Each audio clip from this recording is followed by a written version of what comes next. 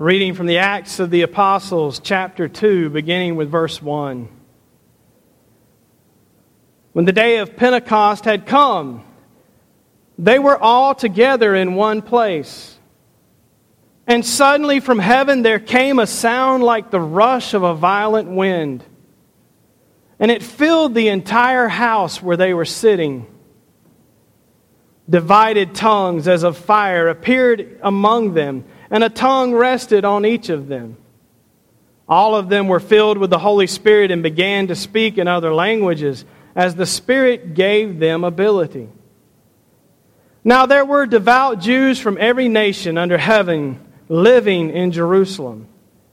And at this sound the crowd gathered together and was bewildered, because each one heard them speaking in the native language of each. Amazed and astonished, they asked, "Are not all these who are speaking Galileans? And how is it that we hear, each of us, in our own native language? Parthians, Medes, Elamites, and residents of Mesopotamia, Judea and Cappadocia, Pontus and Asia, Phrygia and Pamphylia, Egypt and the parts of Libya belonging to Cyrene, and visitors from Rome, both Jews and proselytes, Cretans and Arabs. In our own languages we hear them speaking about God's deeds of power." All were amazed and perplexed, saying to one another, "What does this mean?" But others sneered and said, "They're filled with new wine." But Peter, standing with the 11, raised his voice and addressed them, "Men of Judea, and all who live in Jerusalem, let this be known to you, and listen to what I say. Indeed, these are not drunk as you suppose, for it is only 9 o'clock in the morning. No, this is what was spoken through the prophet Joel. In the last days it will be, God declares, that I will pour out my Spirit upon all flesh, and your sons and your daughters shall prophesy, and your young men shall see visions, and your old men shall dream dreams. Even upon my slaves, both men and women, in those days I will pour out my Spirit, and they shall prophesy. And I will show portents in the heaven above, and signs on the earth below, blood and fire and smoky mist. The sun shall be turned to darkness and the moon to blood before the coming of the Lord's great and glorious day. Then everyone who calls on the name of the Lord shall be saved." The word of God for the people of God. Thanks be to God. Now, reading from the Gospel according to John, chapter 7, beginning with verse 37. On the last day of the festival, the great day, while Jesus was standing there, he cried out, "Let anyone who is thirsty come to me. And let the one who believes in me drink. As the Scripture has said, out of the believer's heart shall flow rivers of living water." Now he said this about the Spirit, which believers in him were to receive. For as yet there was no Spirit, because Jesus was not yet glorified. The word of God for the people of God. Thanks be to God. This is a great story. A people who are tired of being afraid, a people who are broken down because this man they've been following was crucified and buried, has been raised, and there's excitement in their lives, and they're wondering what's next, and they're gathered and waiting. And all of a sudden there's a rushing wind. Apparently we had a rushing wind. There's a big limb laying down out in the churchyard. Rushing winds move things, and these people are getting moved. Something's about to happen in their lives. It's going to change the world. And it's going to happen because God wants it, and because God said it would happen through the prophet Joel. And we can wrestle with Joel's words and wonder about the eclipse this summer. Does that mean it's the end of the world and Jesus is coming? Well, I hope so, because I'm ready for Jesus to come. But I doubt it. But for Peter, what Joel was talking about had started that day. It was the end then. The new beginning had come, the giving of God's Spirit in the world. And when God's Spirit is in the world, there is always new life. In the beginning, we're told, in the book of Genesis, the Spirit of God, the wind of God, hovered over the waters of creation. And life came. And today we hear the story about the Spirit of God hovering over the lives of the disciples. And God comes. And everybody thinks they're drunk. Would that we would be in the world with such ecstasy about Christ that people would say, I think Jim's drunk. He loves Jesus too much.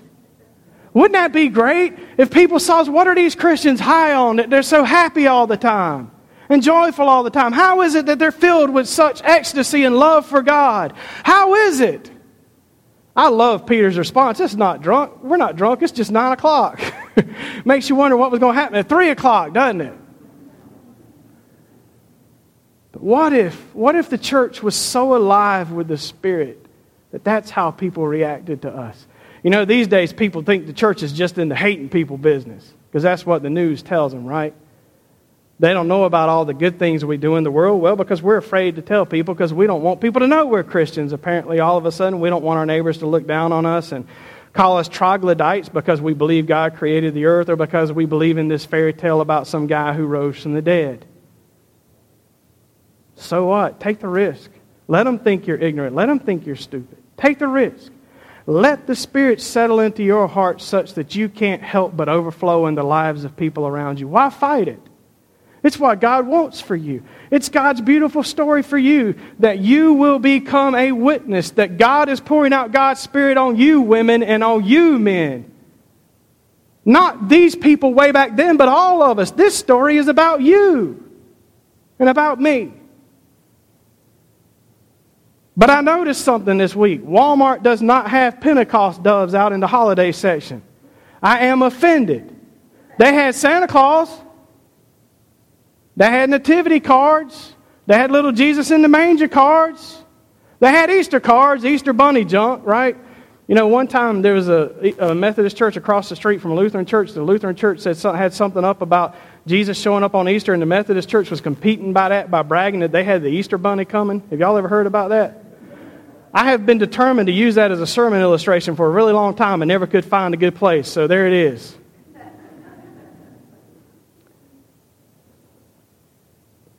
We could come out of the woodwork on Christmas Eve, right? We show up on Easter because Mama told us to. On Pentecost, I don't know. On Pentecost, maybe not. Well, what would happen if God didn't give God's Spirit? Would there be a church? Everybody say no. No. My sister Faith sitting up there with tongues of fire on her head. Faith, I hate to do it to you, but you got to come up here and let them see that. Please? Pretty please? Jackie, come with her. You might not know it, but the children at Adna are on fire for God. Did you know that? The children at Adna love Christ, and they're not ashamed to stand in front of you with tongues of fire on their head.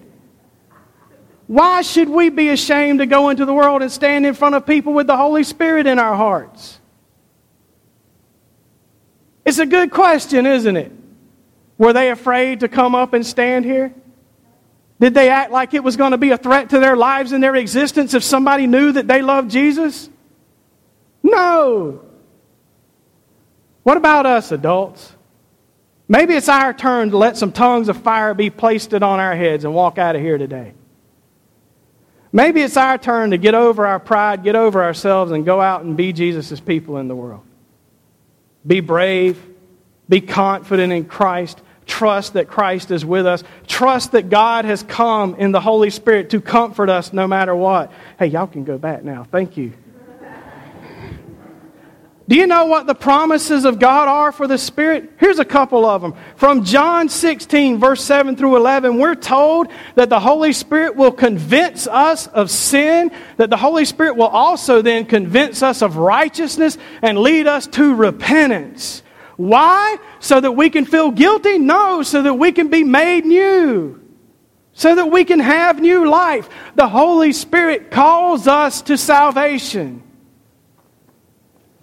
In John 14, the Holy Spirit, we're told, is our advocate, our counselor, our comforter. The one who comes to us to be the Spirit of truth. In Romans 8, Paul says these words, "The Spirit helps us in our weaknesses, for we do not know how to pray as we ought, but that very Spirit intercedes with sighs too deep for words." Did you know that God's promise for you, dear one, is that when you feel weak, the Holy Spirit will be your strength? That when you don't know what to pray, when life so overwhelms you that you can't even think of the words to say, that God's Spirit prays in you. 1 Peter, we're told that the Holy Spirit is sanctifying us, which is the church's word for making us holy, which is the church's word. Holy is the church's word for set apart, to be God's people in the world. The Holy Spirit is at work in you, doing that in you. That is a beautiful promise of God for us. In Romans 8, we're told that the Holy Spirit gives us life and will one day raise us from the dead just as Jesus was raised from the dead, but that for now the Holy Spirit gives us Christ's life even today. And in Revelation 22, the Spirit and the bride say, "Come," to the people of Christ, to enter into the new creation. Why in the world are there not Pentecost decorations? I have a theory. Because the church isn't living like a Pentecost church.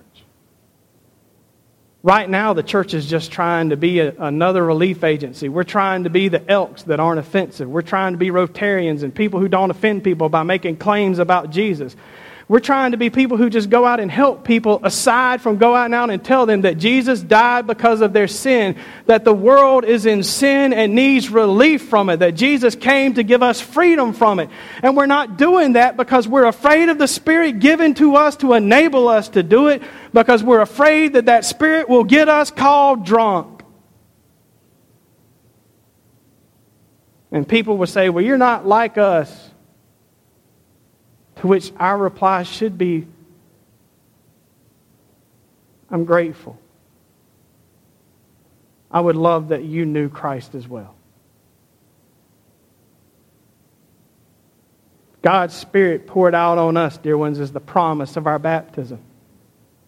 God's Spirit alive in us is the promise of our baptism. God's Spirit transforming us is the promise of our baptism. It is what is given to us in faith, even for those of us here today who are not baptized. The faith that brings you here today means that Christ is in you and the Spirit of God is alive in you, working in you to cause you to have new life in Christ. Don't be afraid of it. Don't be ashamed of it.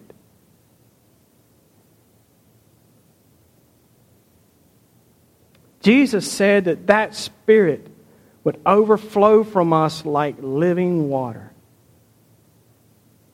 That God's desire is to pour us so full of love, joy, peace, and the fruit of the Spirit, so full of God's presence, that that presence is known in us to those around us. That we become so wet with God's Spirit that everyone around us becomes drenched.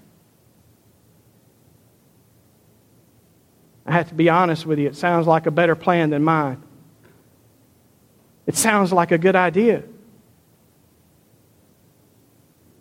As we come to Christ's table today, to encounter the risen Christ in the broken bread and the cup, as we come to take in our very hands the life and grace of Christ, as we come here today, why not ask God's Spirit to move in your life in a radical and new way so that you could be that person that God wants you to be? A person whose life overflows with the love, the joy, and the peace of God.